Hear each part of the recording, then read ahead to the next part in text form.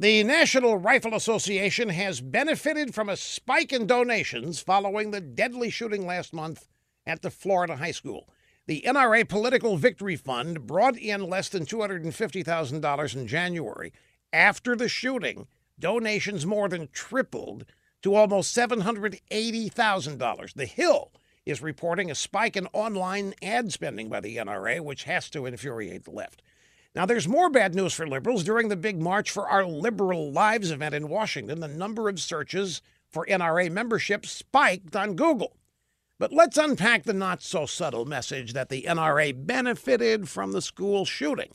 Nobody benefited from the school shooting unless you count the activists who seized on this whole thing to advance their anti-Second Amendment political agenda. And there was nothing spontaneous about these protests, in which only 10% of participants were under 18. That well-organized march in D.C., the bus trips to Florida's capital, all of that paid for by groups who remain in the shadows. Mostly it's the women, members of the resistance, or people voted for Hillary. The NRA donations were a reaction from people who saw the organization being unjustly attacked, both in the drive-by media and by a bunch of supposedly apolitical kids. The NRA defends America's Second Amendment rights, and now Americans are defending the NRA. It's that simple, and that's how it's supposed to be.